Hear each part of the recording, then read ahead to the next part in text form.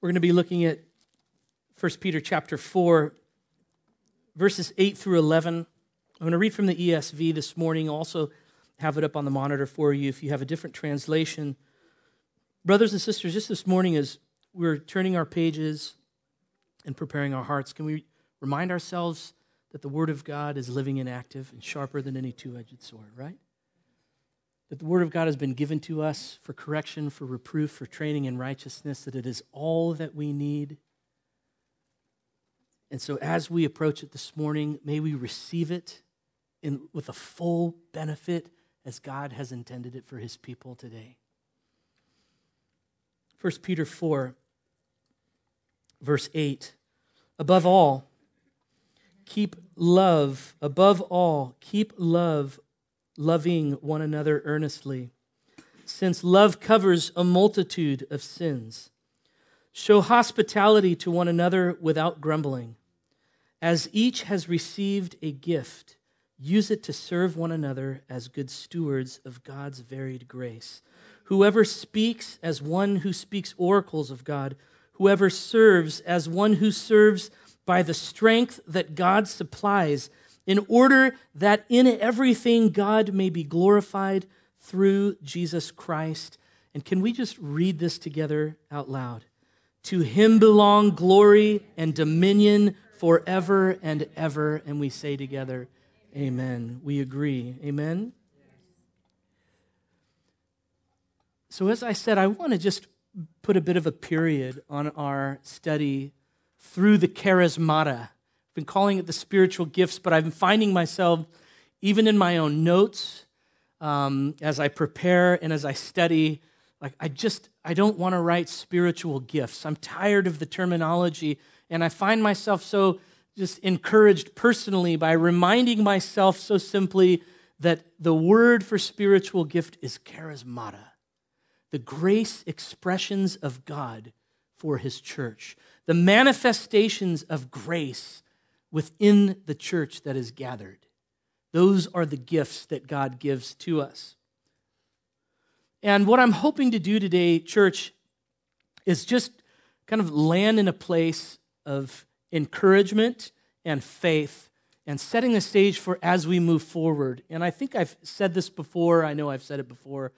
But I don't ever want to go from one study to a study to a study, from a series to a series, as wonderful as they are. I mean, I think back at this last year, and you guys might remember, but during COVID, like we were studying through Hebrews.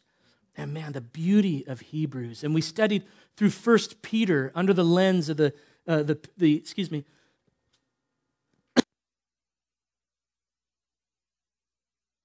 of Peter's admonition to stand firm in all of trials and sufferings and all of the encouragement that we received. And then we kind of parlayed that into a series we called Sheer Christianity, where we taught more topically on just the fundamentals, if you will, of the Christian faith that are under cultural deluge constantly of being redefined and how we needed to recapture the purity and the essence of those important and significant things. You guys remember that? And so I never want to go just from one thing to another. So even though we end, like part of me never wants to end, but it will. Part of me never wants to end, but I know that we have to. But it's like, can we together just resolve in our hearts and minds that as we journey through the Scriptures, that we are diligent to pursue the transformation of our hearts and minds that God wants to accomplish in us? Can you commit to that with me? That even though we'll finish this today, that we believe in faith that God is placing a deposit that is fanning something into flame within this faith community. And that next week and the week after, that when we come together, we're remembering and we're reminding ourselves that that's right, this is true, this is what we pursue, this is what this means for us to be gathered together in worship. Can we commit to that? Would you do that with me in all sincerity of heart? So that's what I'm hoping to do today. I'm going to do it quickly here. I said this last week, but I want to say it again by a way of making sure that we keep the main thing here. in this study. What is at stake, I believe, church, in our understanding and in our faithful pursuit of the charismata as a faith community? What I think is at stake in our pursuit, or a lack thereof in our pursuit and understanding, is the revelation of God in the fullness of who he truly is. Who wants to understand and know, walk in and experience the fullness of God for your life and in your life? I think that's what's at stake in this particular conversation of this church experiencing in God in his fullness when we come together and when we gather. Also, to remember that Christian worship, this here on Sunday mornings, is not merely a religious exercise, and how easily we can fall into that from week to week. The Sunday worship is not simply a religious exercise, it is an encounter with the living and triune God. Triune God. All of God does all that God does. Jesus and the Father and the Spirit are all active and present in the worship experience and in the gathering of the saints. When the church gathers, we respond to the revelation of God the Father through the access, through the righteousness, right? Through the fullness of Jesus Christ, his Son. In the power and in the strength and in the presence of the Holy Spirit. All three are active and present when the church gathers on a Sunday morning like this. Worship, therefore, church, is wholly, W-H-O-L-L-Y, Trinitarian. It is Trinitarian in its nature and in its experience. And I know that most of you would agree with me on that level, but sometimes functionally we don't act as though it is. And Peter's comments here in this chapter of chapter 4 in verses 8 through 11 are attesting to this exact reality of the Trinity being present through the charismata and in the worship experience. And he says this, and most of it is found in verse 11, because he says that God may be glorified, and he says, through Jesus Christ, by the strength that God supplies. Those are three different statements that Peter makes there in verse 11. And by that strength, he means by the Spirit, the grace, the divine ability that God provides by the Spirit of God. All three are present in Peter's mind.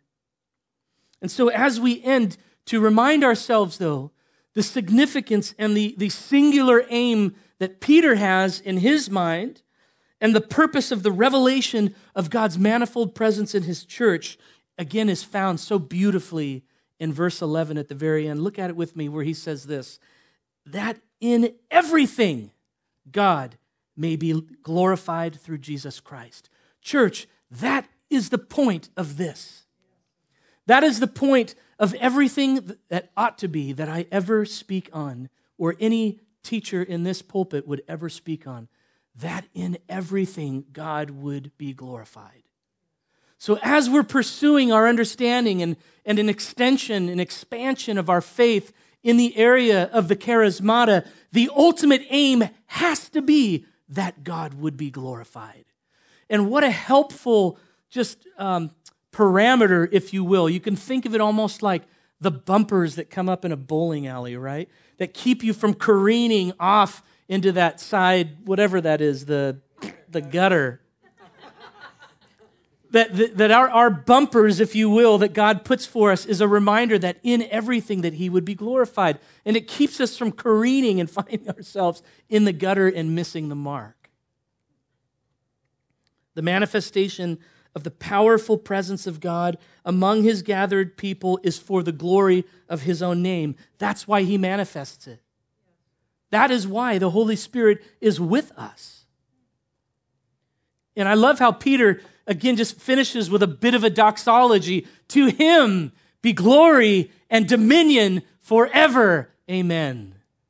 It's beautiful. I mean, he essentially says the same thing again. But this is where I want us to land in our hearts today. We have to settle this, church, that we should always aim for the exaltation, the revelation, the glorification of the immortal, the eternal, the omnipotent, the sovereign, and the providential God.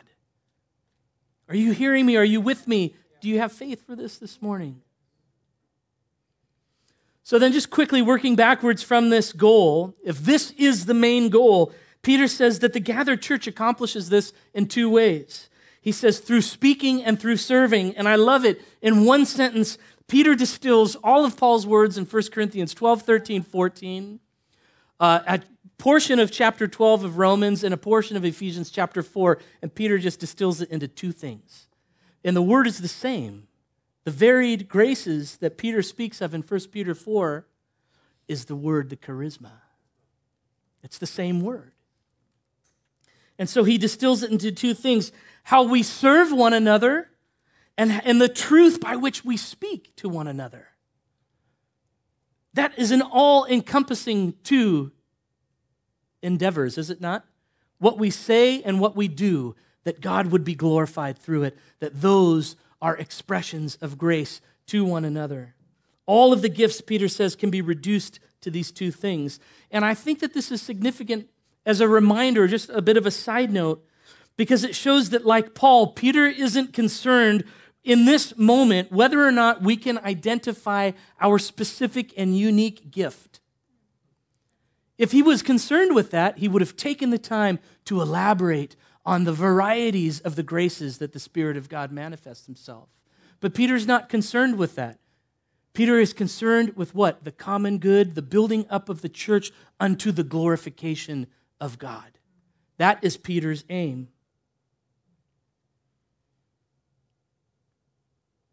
Every time we gather, church, may we always pursue this one thing together.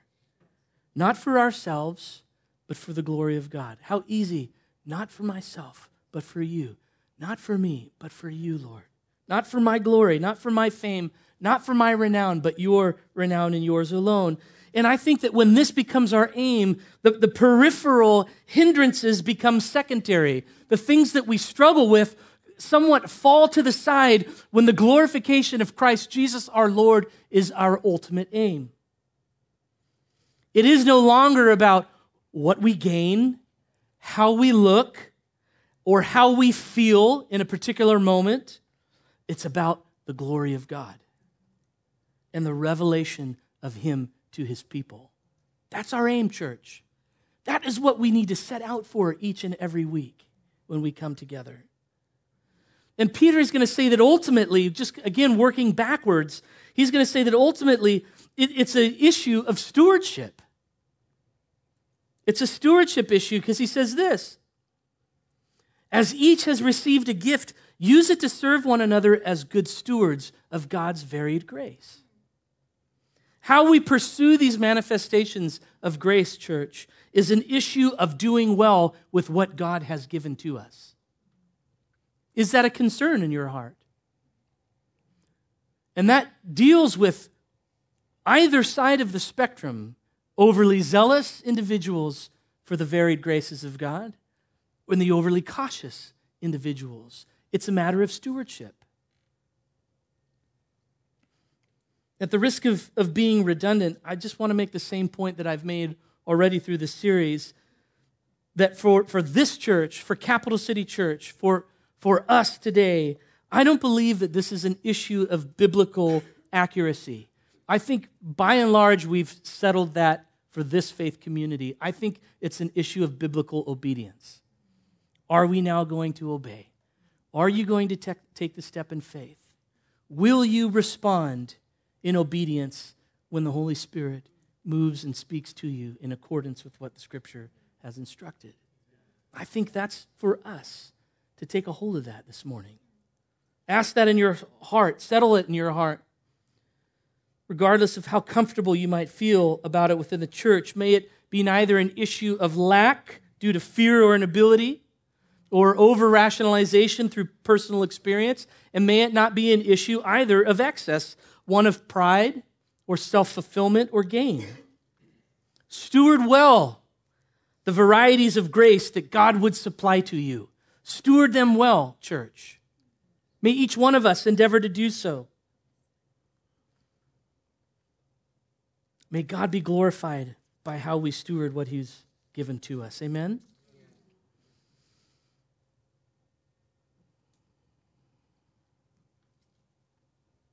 I just want to say a couple more things. I'll try to do it quick. I want to end with a bit of a reminder of something I said about 2 months ago, and in doing so, hoping to paint somewhat of a picture of the church, this church that I see moving forward, and what I believe that God is doing within us, and something to hold out for us in faith to take a hold of. And I want to begin, quickly I'll read it, with a quote that I gave to you guys about 2 months ago. It's a man by the name of John Jefferson Davies. You're going to remember it when I start saying it. And he says this in his book called Worship and the Reality of God, that Christian churches need to constitute in their practices, especially in their practices of worship, alternative plausibility structures. You know what that means? Practices that express the probability of something being true. Okay? We need to have within our practices alternative plausibility structures that can, let's just listen, that can embody and experience the presence of the divine in a way that directly challenges the suffocating naturalism of the dominant culture. It's important to defend belief in God and the supernatural theologically and apologetically. But this cognitive strategy, in order to have lasting impact, church, hear this, needs to be embodied within a believing community that expects to experience and is actually aware of experiencing the reality and presence of the God of the Bible in its worship. And he goes on to say that the real presence of the risen Christ in the power of the Spirit with the assembly is the church's nuclear option, available each and every Sunday. But the church has largely forgotten this option. When Saul of Tarsus met the risen Christ on the road to Damascus, he experienced a massive reality encounter, an ontological shock that changed his life and understanding of reality forever. And again, he makes such a brilliant point. In every true worship assembly, the Damascus Road reality can be available to impact and transform the believing church by faith. Because in the New Testament faith, every Sunday is Resurrection Sunday. Right? Every Sunday is Resurrection Day. Sorry. Went from the cuff there. So what he's saying here, church, just if I can summarize it, is that in order for the church to be the measuring rod of truth, and in order for us to combat the cultural liturgy that says what governs this world is simply what we can see, that's the naturalistic lens, what we can see is what really matters. In order to combat that, the church must see the necessity that she be a vehicle for the presence of God. We have to see that as a necessity, that the world needs the church to be who God has created her to be. And what's more, not only the embodiment of the presence of God, but a vessel for the manifestation of the power of God. Both the presence and the power must be embodied within His church in order that she could effectively combat the heresies, the darkness, the lies that bombard not only the unbelieving hearts, but our own hearts as well. We need these things because we're not impervious to the cultural lies that exist outside of the Sunday. It's like this is such a beautiful, safe incubator for believers on Sunday mornings where we just come in and we know, man, like this is where I need to and want to be in this moment. But church, we need to continue in this feel, this experience, this truth, if you will, when we walk out of the doors as well. So it's vitally important that we get this. And so just to I'm sorry, I'm going long. Just to quickly, to substantiate this, I spoke of the biblical model that we see in both Exodus and Revelation. You guys remember this? The bookends, if you will, that God gives to us within Scripture. And if you don't remember this, go back to like mid-September, and it was, as I finished here Christianity, I spoke on kingdom worship. And that's where I spoke about this. And there are 5 aspects to the church gathering that are significant that we see given in Exodus and also pictured again, which help us to understand today's gathering of the church. And there was 5 things, and the first was this, that God calls his people to gather. God calls his people to assemble. We are here because God assembles his people. We're not here because we simply woke up and walked in today. This is so important, church, that this morning is a responsive obedience to a command that God calls his people to assemble before him. And if we remember, it's so foundational to what I'm about to say here very quickly. But to get this in our minds, that church, this is an act of obedience. We're here this morning because God has called his church, his people, unto himself.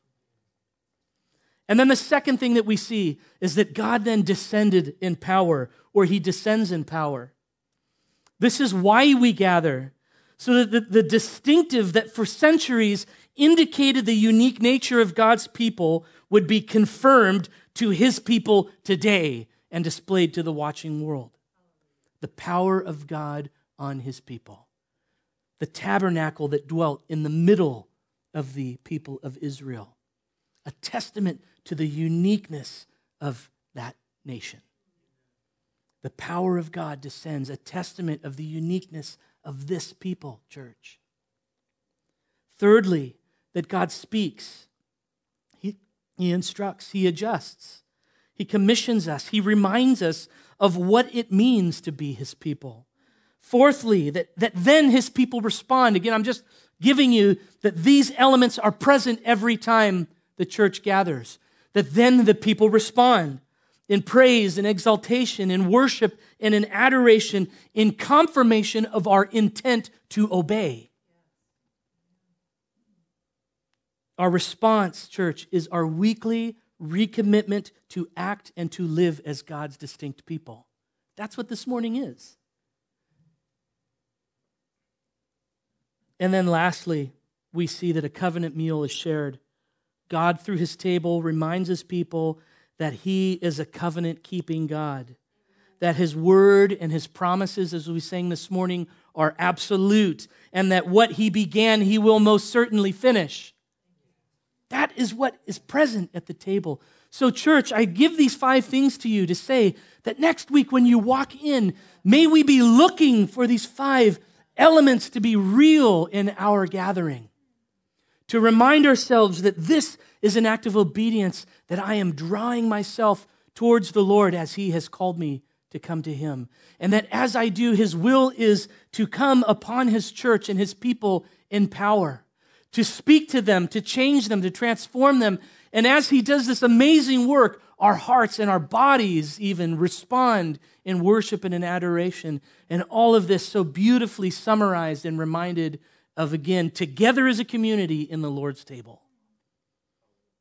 I want these 5 things, church, to be earmarks of Capital City Church. That we would pursue them when we're together. And man, I'm telling you, church, I think if we pursue these things together in faith, things are going to change. And I'm not just saying like, the church is going to grow. I'm saying that who we want to be as God's people will begin to be manifest among us. But if I can just say this too, it cannot just be me. It can't just be the elders or a handful of people, or that us and the one person who might have spoken in tongues at one time. It's got to be all of us pursuing this together. Each one of us. So I ask you guys again, and if you cannot do it in sincerity today, would you just consider as you leave this place, will you pursue this with me in faith? Can we do that? Man, I hope so. So, as I said, I want to give some time, and that, as I should have figured, I went much longer than I had anticipated, but that's all right because I think, we still have ample time. I want to now just take some opportunity for you guys to ask questions. I'm going to invite the other elders to come up as well because there's a lot of wisdom beyond just me, and together we'll collaborate. And if you have questions on anything that was said, you might recall we talked about words of wisdom and utterance. We talked about prophecy. We talked about the charisma of faith. We talked about the charismata of healings. So we covered quite a bit, and I know it's been a bit, and there might just be a lot of questions on tongues, and that's fine. But if you have questions, we want to take a minute and do that now. So is it weird just have you guys come up here and stand with me? Great, come on up. What I will ask, though, is if you wouldn't mind, would you just use the microphone for the sake of the recording? Oh, actually, wait, these guys are going to need it. So it's all right. Don't worry about it. The recording is not as important as what we're wanting to accomplish here. So does anybody have a question on anything that was said? You got my email, right? I did. Of course you can. Yeah. I'm sitting listening to Matt. I'm thinking that I think for many of us, the issue, there's a hiccup between, we would all say, yeah, we believe everything that we've heard, maybe everything, close to everything. We're still working some things out possibly. The issue is how do we get from what we think we know or understand to actually walking it out? And it's a faith issue. And I felt like the Lord dropped this into my mind as I was sitting there listening, kind of a contradictory term, cognitive faith. Two opposite sounding realities. But there's a conscious choice to move into faith when you want to be used by the Spirit of God in any context. Sometimes it happens apart from us being aware of it. We just begin to speak or we begin to do, and the Lord uses us. But oftentimes we have to move from that, the place that the naturalistic mind lives in, the world's arena. And when we come into this place, for example, into a place of faith, and we have to say, Lord, I am available, speak. Yeah. Use me however you would. And then we have to be willing, through cognitive faith, I could let me use that term, to step into that place of obedience. And it's a scary step because you might be out in front, you might be visible, you might be heard, you might be whatever. But I don't know if this is making sense. There has to be a point where we engage and we choose to let the Lord use us. And most people never get to that place. Most of the time, they just want God to do it. Just you do it, Lord. And then I'll just watch you do what you do through me. It doesn't work like that. You have to be available, and you have to have faith to let Him use you. Now, I think that's part of that responding that I was talking about a moment ago as well. It requires us to initiate or to step out in faith and obedience. Listen, this is a really, there's no bad questions here. So I think just take the opportunity if you're feeling a little bit like, just ask the question. No one's going to judge you. And if not, then might be dead. Everybody's like, it's like when the teacher's getting close to the end, you're like, don't anybody ask a question. Nobody say anything. We get out of here 10 minutes early today. Go to lunch early. Come on, let's take the opportunity now. Yeah, Josh, go ahead and I'll repeat it.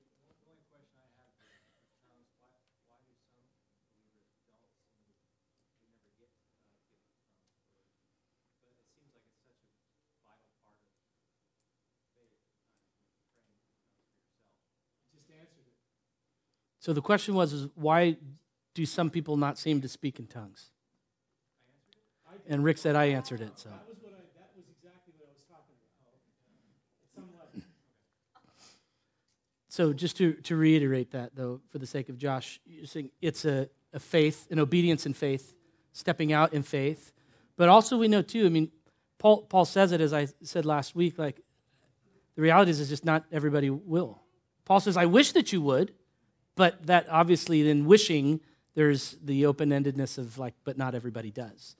And as to the why, some of that could also be just a mystery. As again, it's the unction of the Spirit of God, and it's apportioned to as the Spirit of God would so desire. But I think, not to take away from what you're saying, because I think that is particularly when it comes to tongues too, and some of the more miraculous gifts, I think that's a big issue. We have a break in our whatever that is that would say like, yeah, that goes where we think that's illogical, where it feels weird, and would therefore not have the faith too. But even in a gift like hospitality, why don't you come over here? Is there a supernatural gift of hospitality? Yeah, is there just a natural hospitality? Mm-hmm. What's the difference? The Spirit of God. Why is it big? Because one comes from God. Because one is grace empowered by the presence of God. The other is just kindness, which is good. So how do you know if it's supernatural or not?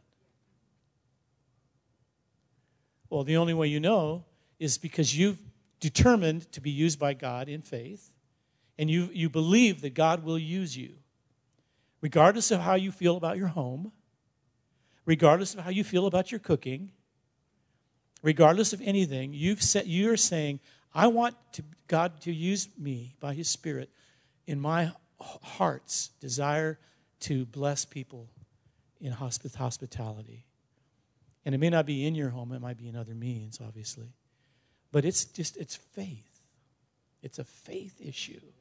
So then can I ask a follow-up, then I'll let you, and you can keep going, is just to Josh's question then, if we so desire, then what is the next step that we would take in our own hearts to say, I want to, I have the faith for it, and I want to be obedient. What's the step that we take? Well, I think Matt spoke about it last week when he said, when you come to the end of yourself, say you're in a prayer time and you no longer have words, then I would say to you is to say, Spirit of God, pray through me. Speak to me. Romans 8 talks about the Holy Spirit speaking, searching the depths of God and giving language to us to pray the very mind and the very heart of God. So when you come to the end of your own words and of your own ability to communicate, at that moment I would say, Spirit of God, speak to me, and I would keep my mouth moving, not pretending, but just keep praying and ask the Lord to begin to give you then at that moment language, heavenly words, heavenly thoughts that are the Spirit of God through you, and see what God would do. So there's a faith involved in that, because you're going to feel goofy and foolish, but the Lord honors obedience. It's faith. It's faith. And you'll know because you will be edified in your own heart. And of course, in the church, in a gathering like this, that's a whole nother step of faith. Mm-hmm. But it's a good step. And then there would be an interpretation, and whoever would have that would have to step out in faith. It's about faith. It really is. There's a good worship leader who can play guitar well, and then there's those that the Spirit of God is using. What's the difference? It's the anointing of the Spirit through the faith of the one who is being used. And that's what it comes down to many times. Is that too out there? Does that make sense? It's a faith issue. Hey, listen, if there aren't any other questions, I mean, we did a great job communicating these things to you all. Yeah.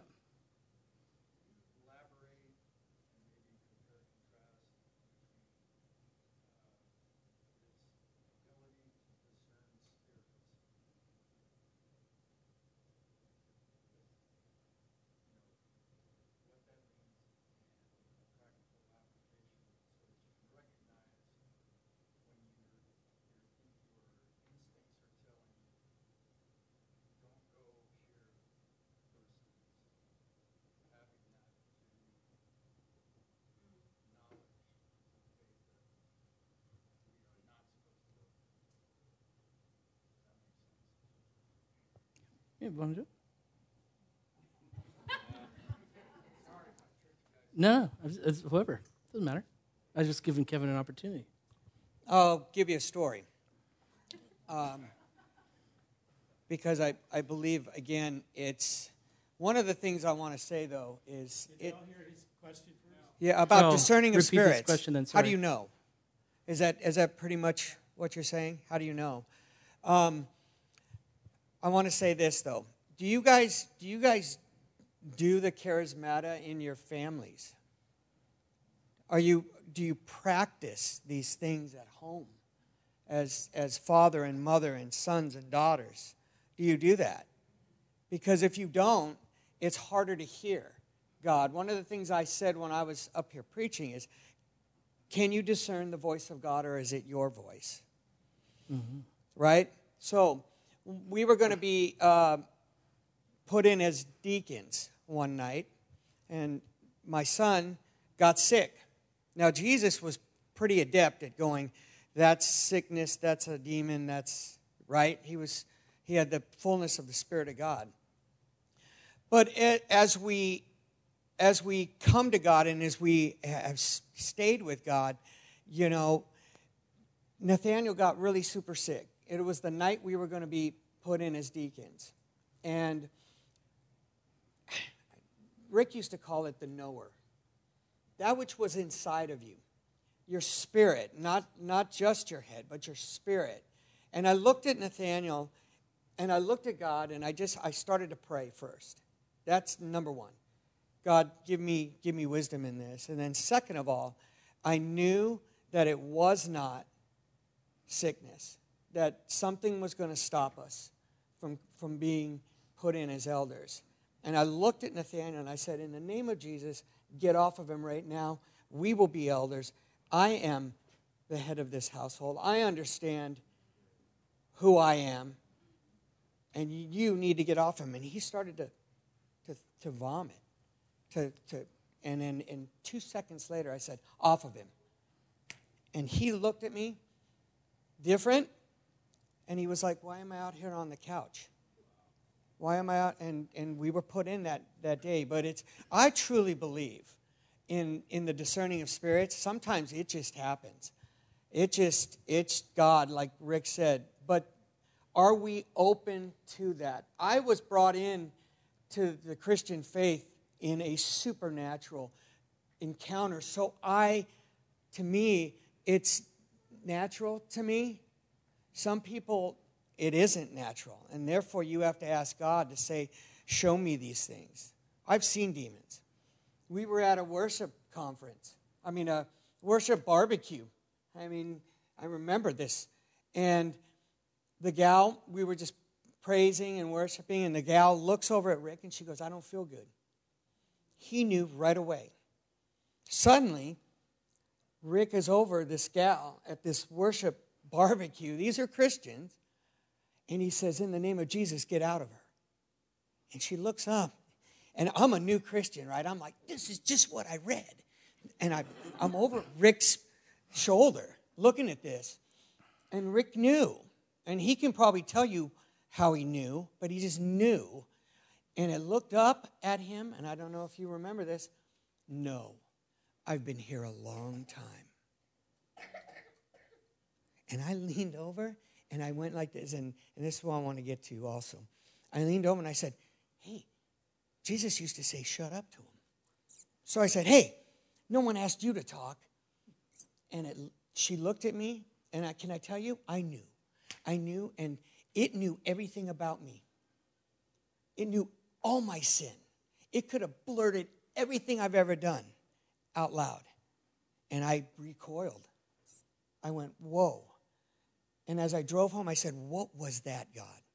And he said this, are you so secure in what I've done for you that you could hear everything you've ever done in front of your brothers and sisters and still know that you are who you are?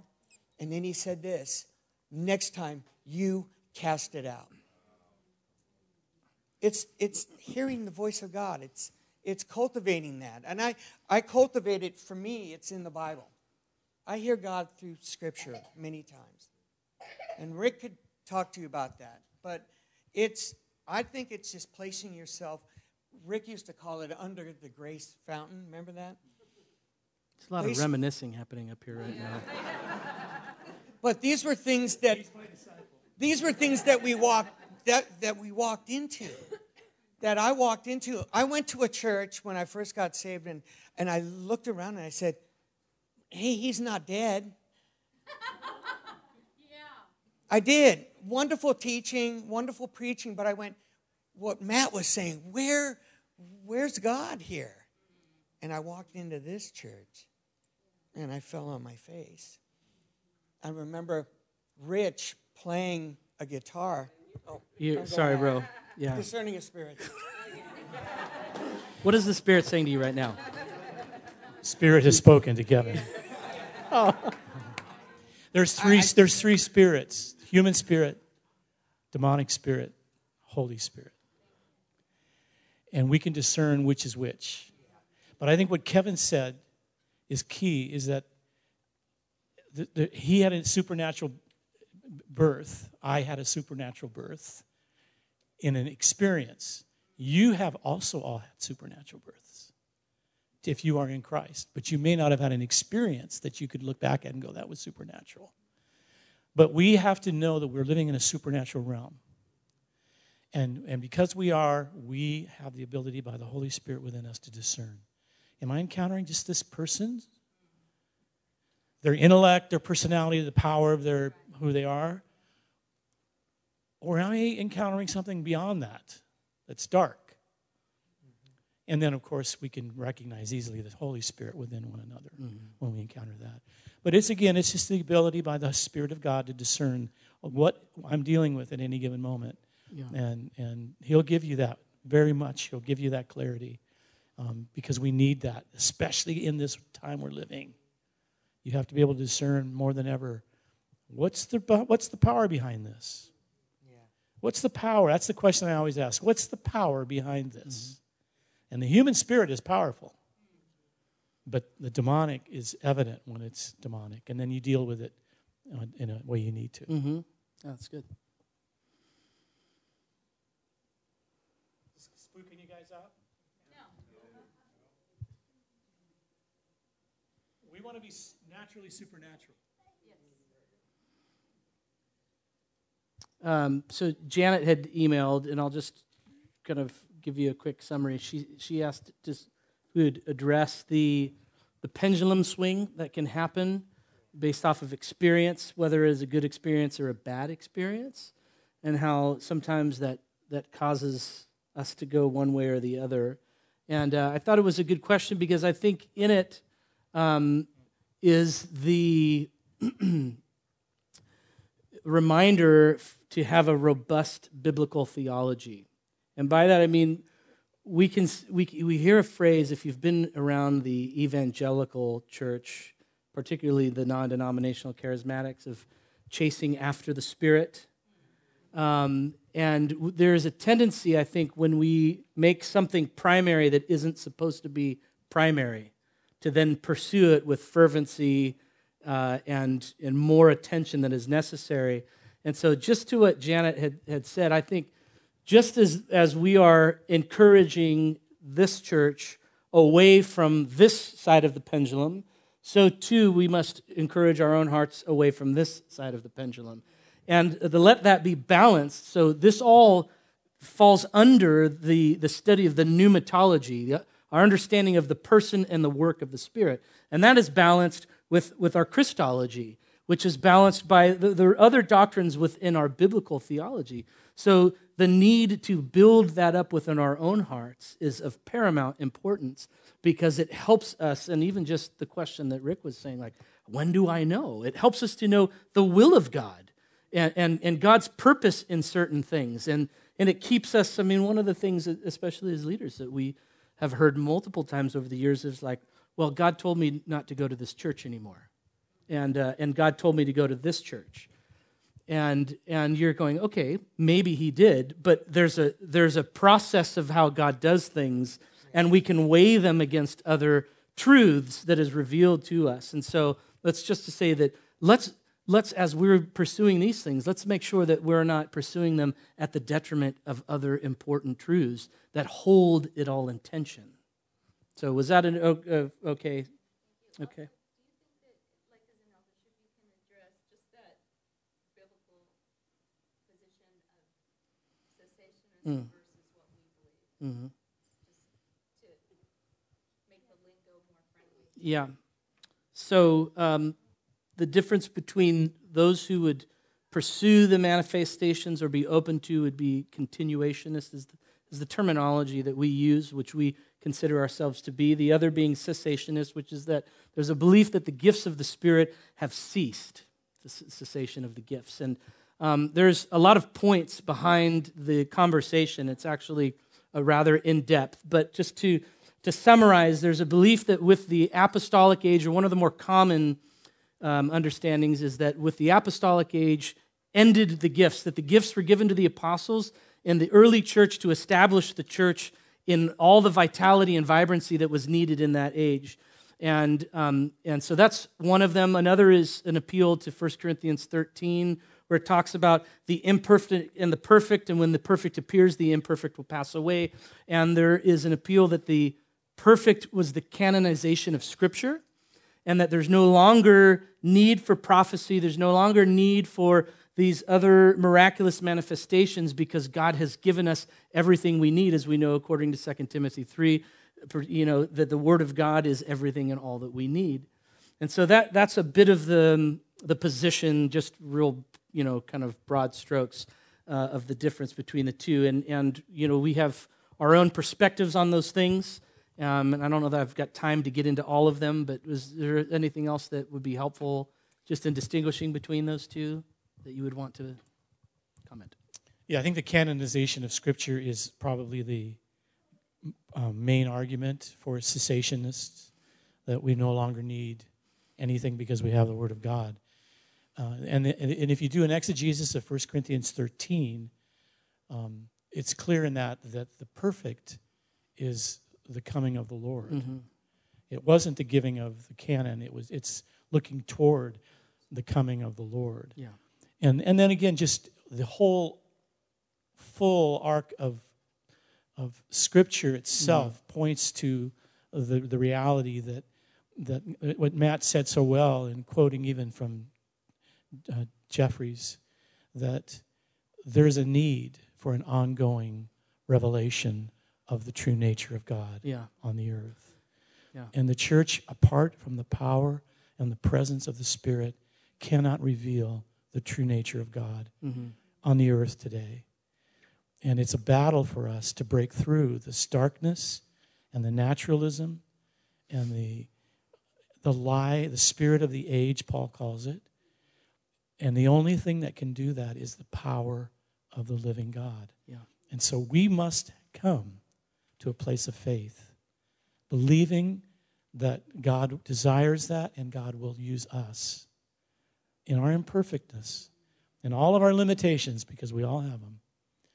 But when we are gathered, there is, like Matt said, safety and faith for God to build up His church and to release His presence among us, to encourage us to be that light. Mm-hmm. So the world is desperate for the true revelation of Jesus Christ. And it's not going to happen apart from the power of the Spirit of God. Yeah. So, just that's, in a sense, almost a common sense biblical argument. But Scripture teaches it, I believe, very well as well. I think, too, Luke's words in Acts 1, where he talks about that he recorded in his previous letter all that Jesus began to do, and we've talked multiple times about how the book of Acts and the ministry of the church and of the saints is a continuation of the ministry of Jesus Christ on the earth. And I think that speaks a lot to whether or not the gifts were needed just for the apostles. And then, of course, we can talk about Stephen and Philip, who also manifested or moved in the gifts of the Spirit, but were not original apostles. And so I think there's conversation, and it's super deep and nuanced. And if you study church history, you'll find that there's many accounts of the power of God in the church post-apostolic age. Mm-hmm. And of course, there were dark ages, and it's all sovereign. In God's sovereignty, He chooses to do what He will when He wants to. Mm-hmm.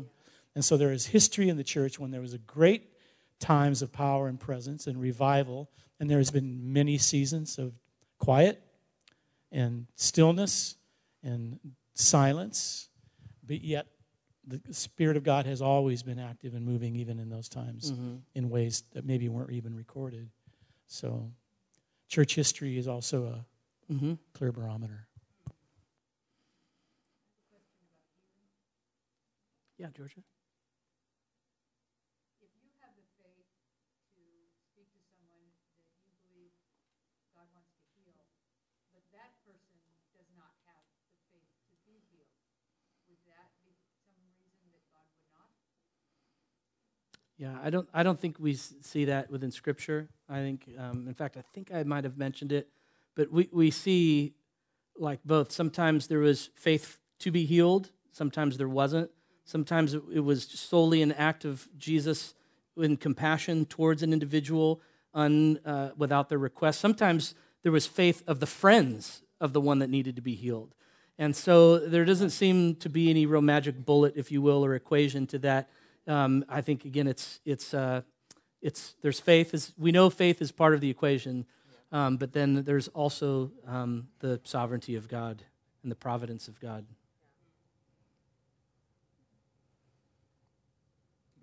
Where there's unbelief, though, too, it's more of a battle.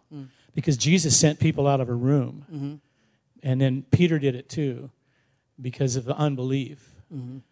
So and again, that's kind of a discernment of spirits issue. When you discern unbelief, wait a minute, there's a lot of unbelief here. And Jesus dealt with unbelief by removing it when necessary, so that there could be the kind of faith that he knew he wanted there to be for that miracle to take place. I have a follow-up question. Okay. Such as if you pray for someone, lay hands on them, and pray for healing, and it's not a moment that God has chosen to heal, are you impacting that person's faith? In other words, have you given them false hope? It depends on what you're saying. I mean, if you pray with wisdom and you're praying with compassion, you can pray for people without giving them false hope, and with faith still, in Jesus' name. You can speak what you believe God wants you to speak, pray what you believe God wants you to pray, ask God what you believe He wants you to ask, and encourage them in that faith without giving them false hope. So it's the way you pray. It's the words you would use. We're not name it and claim it, confess positive. No. But if God says to me, pray this, in Jesus' name, I want to speak this to you. And I believe God is saying this to you because He loves you. This is His heart for you. In Jesus' name, I would say it. And if nothing happens, nothing happens. That's up to God. But I've been obedient, and maybe it's awakened. But I haven't given them false hope, though. Do you think healing can be progressive? I think it can. I think healing can be progressive when we pray. Jesus put the mud on the guy's eyes, and He said, what do you see? I see men walking around like trees. It wasn't like this, right? So there can be progressive healing, and that's why in our family we just don't do it once. We're going to do it again, and we're going to do it again, and we're going to do it again, and we're going to do it again, because we know that God heals. We have testimonies in our home and it's not immediate sometimes, but I mean, his orbital socket was cracked. It should have been had surgery, and we prayed more than one time, and it was healed, and it was wonderful. Any others? Okay. If we could stand together. Thanks, guys. We stand together. I'm going to just end in prayer quickly. Before I do that, I've spoken about it, but I just thought these are two books that I can't, recommend enough. Both written by the same guy, Sam Storms. One's called Understanding Spiritual Gifts, and the other one is called Practicing the Power. This is probably more of a deeper dive, but this is also a really excellent book as well, and he covers some of the more difficult topics as we've endeavored to do as well. So I would suggest if you're wanting to pursue greater understanding, this is a great way to do that. Excellent resource. So, Father, we want to thank you for all that we have heard and experienced this morning. We want to thank you, Lord, that there's a genuine, sincere desire to pursue this in faith, Lord. And we believe, Lord, that you're doing something within this church that we feel is timely, that we recognize, Lord, is necessary in the day that we live. Lord, I pray that just as Rick spoke about the faith, I pray, Lord, that would be just the dominant and kind of resounding theme in our hearts as we leave this building and as we return next Sunday. Lord, that the faith that is needed to step out in obedience, Lord, we understand that even our faith you supply to us. And so, Lord, we're asking that as we pursue obedience, as we pursue right understanding and right living, Lord, that you would add to our faith, Lord, the ability to continue to pursue in even greater measures. Lord, I ask for unbelief. I pray, Lord, for skepticism, for hearts that are skeptical. I pray again concerning just the fear of man. We ask, Lord, that you would rid us of those irrational fears, that you would settle our hearts. And as I said this morning, that in everything, that you would be glorified in your church. Lord, may that be our aim. And I pray next Sunday, as this church gathers, Lord, there would be a vibrancy to our gathering. A vibrancy, Lord. And we're not looking for just all the wacky, crazy, Lord. We just want to meet with you. We want to experience what you have given to us as a church in this day and age. Lord, would you do that, we pray, with earnest hearts, Lord, with sincere motive. We ask these things, Lord, and we say that it is unto the glory of the Lord Jesus Christ. Unto your glory, Lord, to you and to you alone. Father, we love you. Lord, we go now just in the grace of God and with faith to pursue living as your distinct people in this world. God, glorify yourself in your name. Amen.